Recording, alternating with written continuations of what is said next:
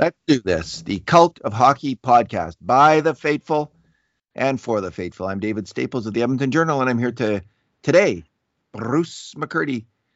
Hey, Bruce. Hey, David. How are you doing today? Good. Really good. I was at the game. Mm-hmm. 4-0 for the Oilers over Vegas in a huge game. Yeah, my son Jack is in from town from Victoria, so we went. Oh, yeah. And he will vouch for me. He said, "Who do you think's going to win?" I said, "I think the Oilers will win." I did have that sense they were going to win, just because they're the better team, I think, than Vegas right now. They're the better team, and I think they demonstrated that today. Although it could have gone a different direction if not for the play of a certain Oiler who we're going to be getting to right away. Bruce, this is our two good things, two bad things, and two numbers podcast. We'll do two good things each because it was a big Oilers win, 4-0. It was. Did you finish the grade 8 shots? Yeah, well, I've got them all written down, but I haven't added them up yet because I'm just entering gotcha. the document as we go right now. Okay, gotcha. I think Edmonton had the edge overall. Yeah, it was pretty close. But it was fairly close. Yeah, shots on net were 39-36 for Vegas, so not exactly it didn't seem to be a lot of room out there, but they sure were getting pucks on net. Yeah. Huge win, Bruce. Huge win. Okay, what is your good thing? Let's just get right at it. Okay, well, I got to go with netminder Mike Smith, 40-year-old netminder, 7th in NHL history, apparently, at that age to record back-to-back shutouts. And I bet you, without knowing any of the details, I could probably name you 4 or 5 of the others. But anyways, let's stick to Mike Smith, who I thought had a really solid game. He seemed to be in command of his own positioning. He was strong. He was in good position. He was confident. His puck handling was solid. Nothing spectacular this game, but what he really did well was cut out a couple of dangerous passes around the net. He picked one off with his stick, another with his glove, and a third time he poke checked a guy that was trying to work his way out in front after a wraparound. So he put out a couple of fires in different ways other than stopping the puck. And when it came time to actually stopping the puck, he faced 39 shots and he stopped them all. So little bit lucky. On one occasion, he was trying to field a long bouncer and it kind of leaked through him, and a guy had a swat at a puck in midair that would have been embarrassing, but he missed it too. It was a hot potato of a puck. Oh, he missed that one. I couldn't tell. Yeah, it kind of leaked through Smith to the side, and the Vegas guy was coming right in on him. Usually those bouncers, the goalies come out like that, and there's no one near him. But this guy was flying in hard, and he had a swat at it and missed it as well, and it wound up being nothing. But that was, when you talk about lucky, I mean, one shot hit the post.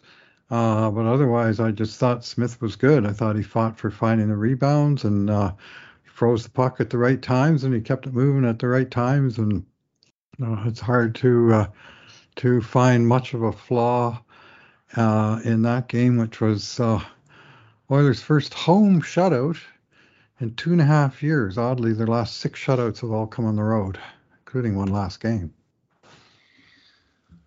Smith was good, and it's not only that he was good. He's looked healthy, Bruce, for the first time. In the all year, maybe since the start of the year. I don't even know if he looked that healthy at the start of the year, but he didn't look like one of his legs was about to fall off, between whistles. He Right. wasn't stretching it out like it was, it had been shot through with pellet or something. Like he looks like he did last year, like he's comfortable in the net, confident in the net, and ready to make some saves. So, we've seen in the past some of these old goalies, they have good seasons and they have good playoffs. So this is what I'm hoping. This is the Ken Holland graybeard strategy. And Mike Smith right now is making Ken Holland's patience look fantastic. I have to say, because most, let's face it, more than 90% of Oiler fans just 2 or 3 weeks ago were ready to run Smith out of town to Bakersfield. And he has come back and he just keeps getting better and better. And the last 2 games have been his best games of the year, obviously. 2 shutouts in a row. So good for Mike Smith. Bruce, my good thing is going to be Warren Foegele.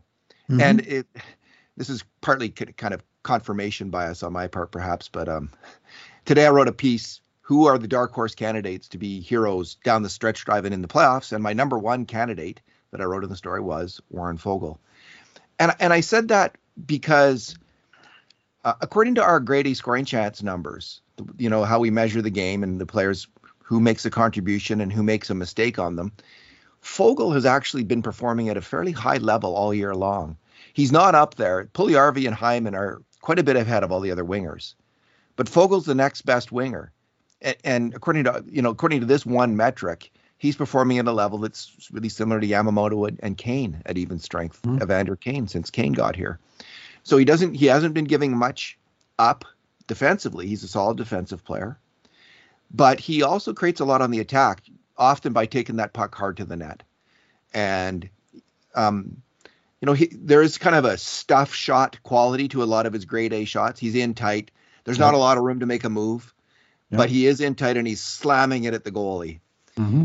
And actually, in my piece, I didn't look at his career shooting percentage, but this year he's got a really low shooting percentage. Yet his shots per game are pretty high. His shots per game are like a second line NHL forward, but his shooting percentage is like a fourth line NHL forward.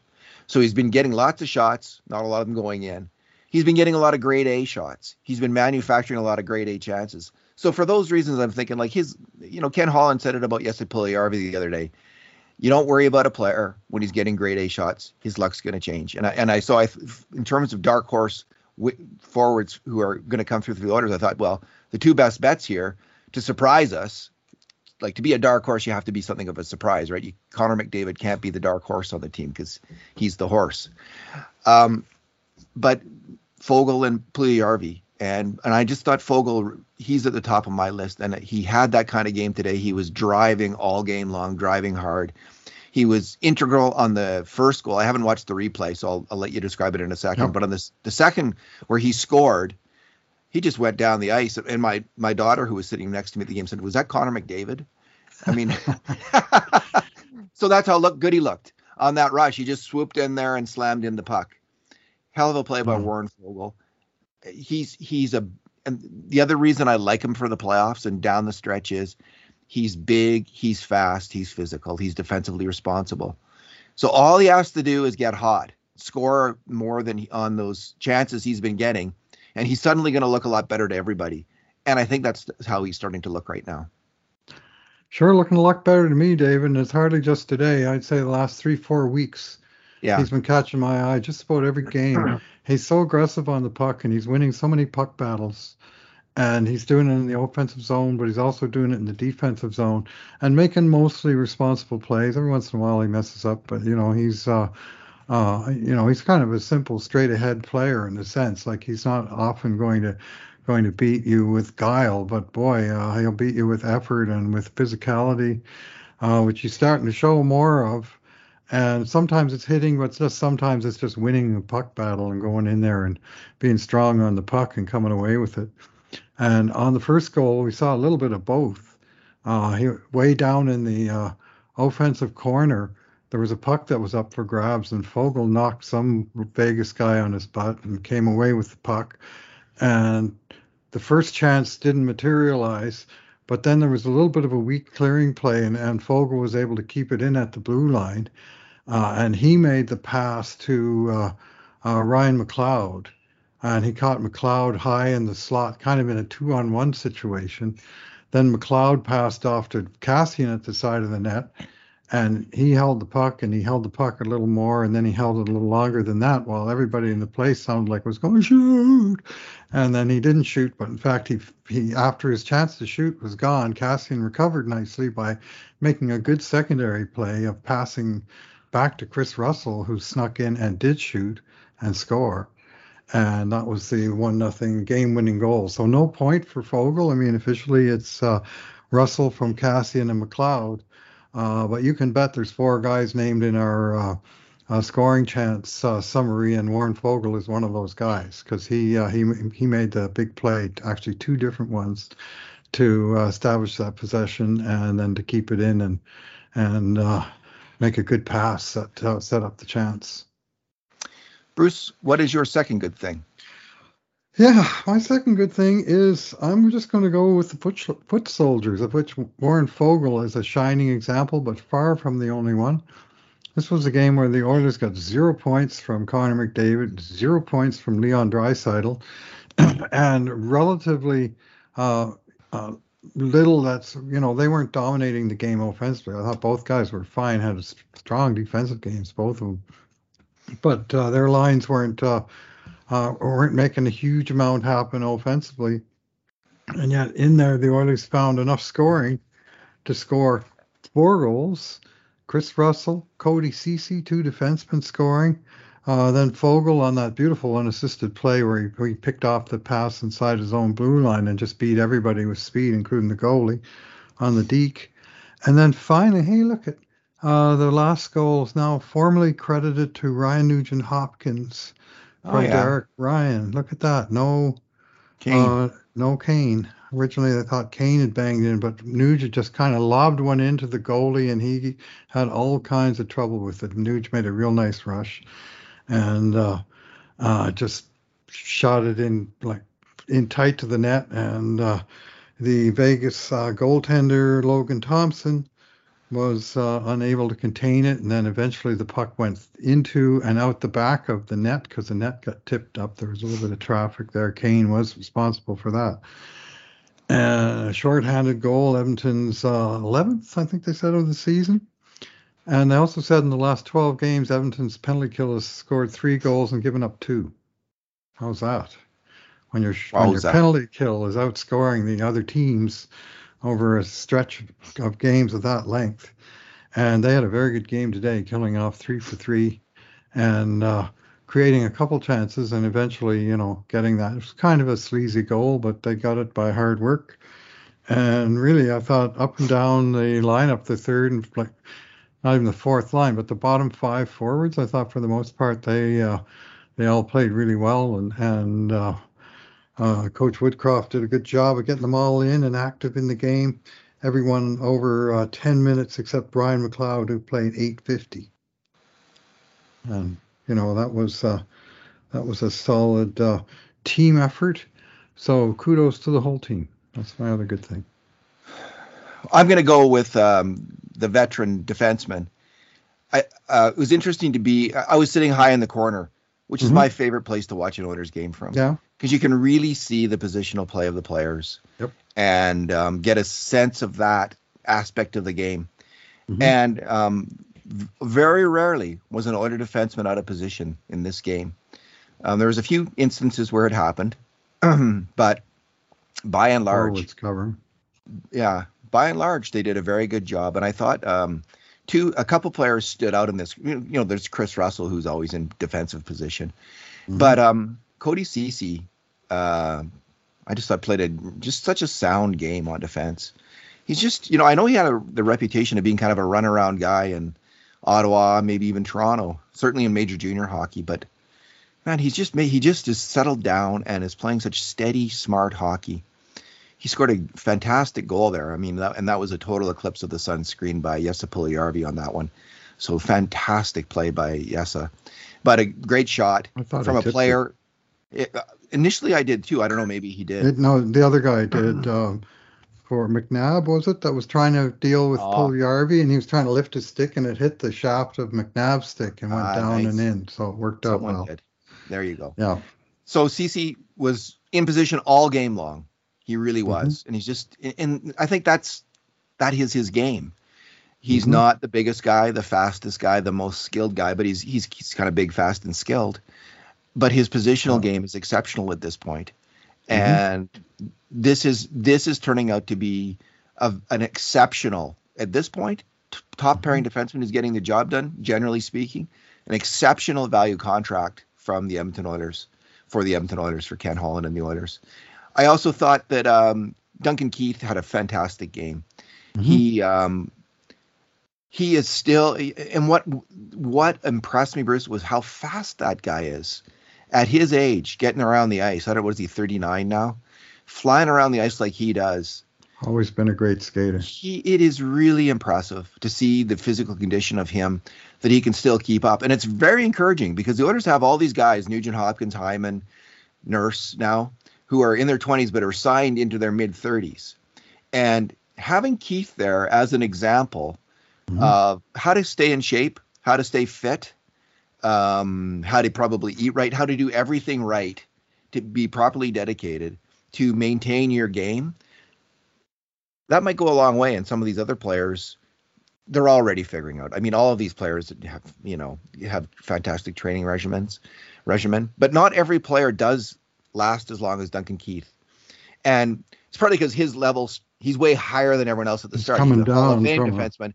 So everyone drops 20%. When an average player drops 20%, this is an old Bill James thing. When an average player drops 20%, he's out. When a superstar drops 20%, well, he can hang on for 5 more years. So that's part of what's happening with Keith.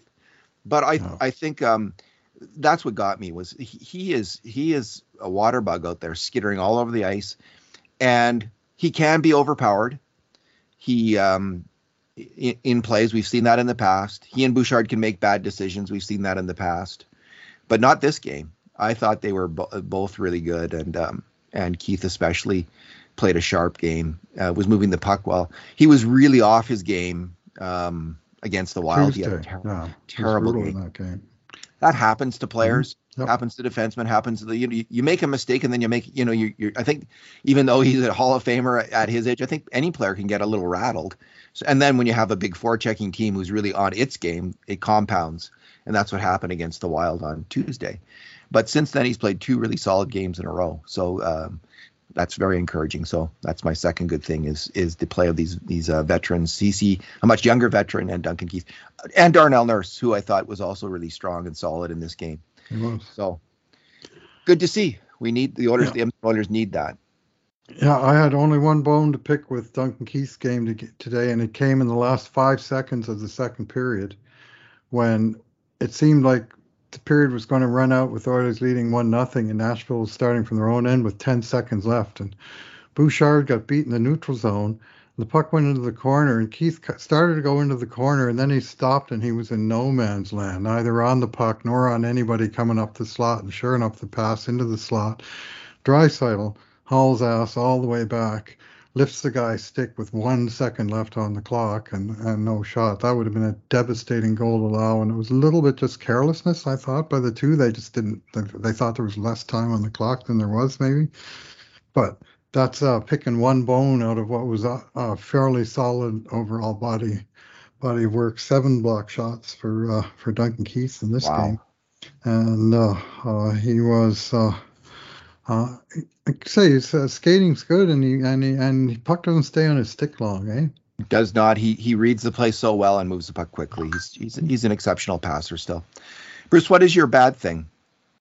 Yeah, I'm going to single out one play, and it wasn't even a play because nothing really happened. There was 6 minutes to go in the third period. Oilers comfortably in front, 3-0, lining up for a face-off in the neutral zone. I think it was like 4th line against 4th line. I mean, it was Zach Kassian against Keegan Colasar, so, I mean, we're not exactly talking about the top scorers on either team. And they started talking on the face-off circle, and Kassian off the face-off circle with Edmonton basically just needing to play smart hockey down the stretch. Don't do anything dumb. Don't take a dumb penalty. Well, Kassian brought his stick up once. He brought it up twice. He brought it up a third time. The third time he smashed Colasar in the face and took a high sticking penalty. Like, what is that? I mean, they didn't score on the power play, but if they do, now there's like 5.5 minutes left and it's 3-1, and I mean, just don't do stupid stuff like that. And I mean, I'm not saying he's a stupid guy or player, but that was a dumb play. Well, he's now playing before the full house, Bruce, so he's fired up. Yeah, well, and he had a really good game. Like, I'm not going to give him a failing grade or anything, but he's going to get docked a full point for that because that was just careless and not very team oriented. Yeah, I agree. Like that, he had a little issue with Colasar. Hit the guy, rub him out along the boards. He'll get your shot. Game management. I agree. Bad game management, and there's no other way around it. I was thinking, okay, what is my bad thing going to be? Because it was kind of hard. So there was 3 things in the running. There was that play. There was Kane not scoring because it deprived McDavid of a point in this now tight scoring race with Jonathan Huberdeau. McDavid's only 2 points ahead. Last time I checked, 2 games in hand. Yeah. So there was that. But then the thing I arrived at is my bad thing is the fans, and including me. This is including me. Really? We're sitting there in the arena. Kassian gets this pass from Ryan McLeod, and he gets it. Everyone's yelling, "Shoot, shoot!" And you've described the play already. Shoot, shoot. He doesn't shoot. He doesn't shoot. Instead, he passes it back to Russell for a beautiful goal, like just a fantastic play. And it just got me thinking, if he hadn't made that nice play, we would have been all over that guy. We would have been, we wouldn't have heard the end. He wouldn't have heard the end of it all, till the next game, right? People were like, what was Kassian thinking? What was he doing on that play? Well, maybe he was thinking he didn't have a great shot. Like he could slam it at the net, which isn't, as we know, it's never a terrible idea to slam it at the net. Good things can happen, as Ryan Nugent-Hopkins found out when he lobbed the puck at net on the shorthanded play.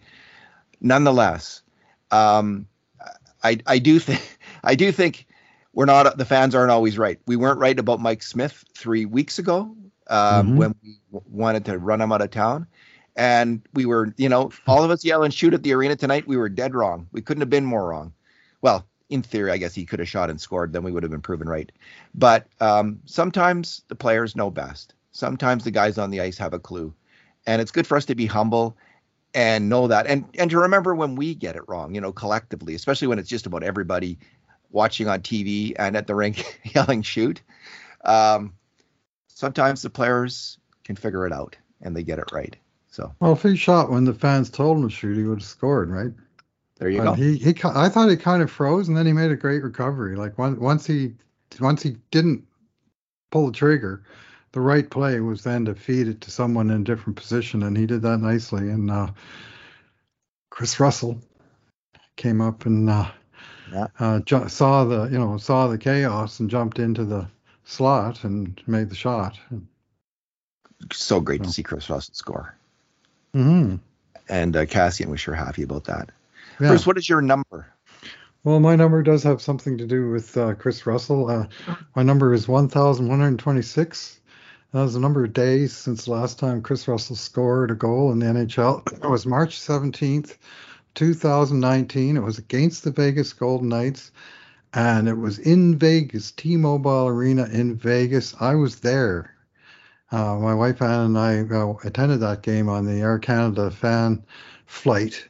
So got the great opportunity to go on the road, and Krusty scored early in the third period to cut the Vegas lead to 4-3 in a game that home team would ultimately win 6-3.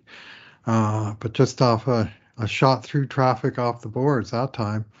And it's been a long 3 entire seasons. Of course, none of them have been complete seasons, and Russell himself doesn't play all the games because he gets nicked here and there. And the last couple of years, of course, he's been on the cusp of 6-7 defensemen, but he plays his games, he gets his chances, and today he converted one. And if his career is winding down, which I'm starting to get the feeling, he played his 900th game this year, and I'll be surprised if he gets to 1,000, to tell the truth.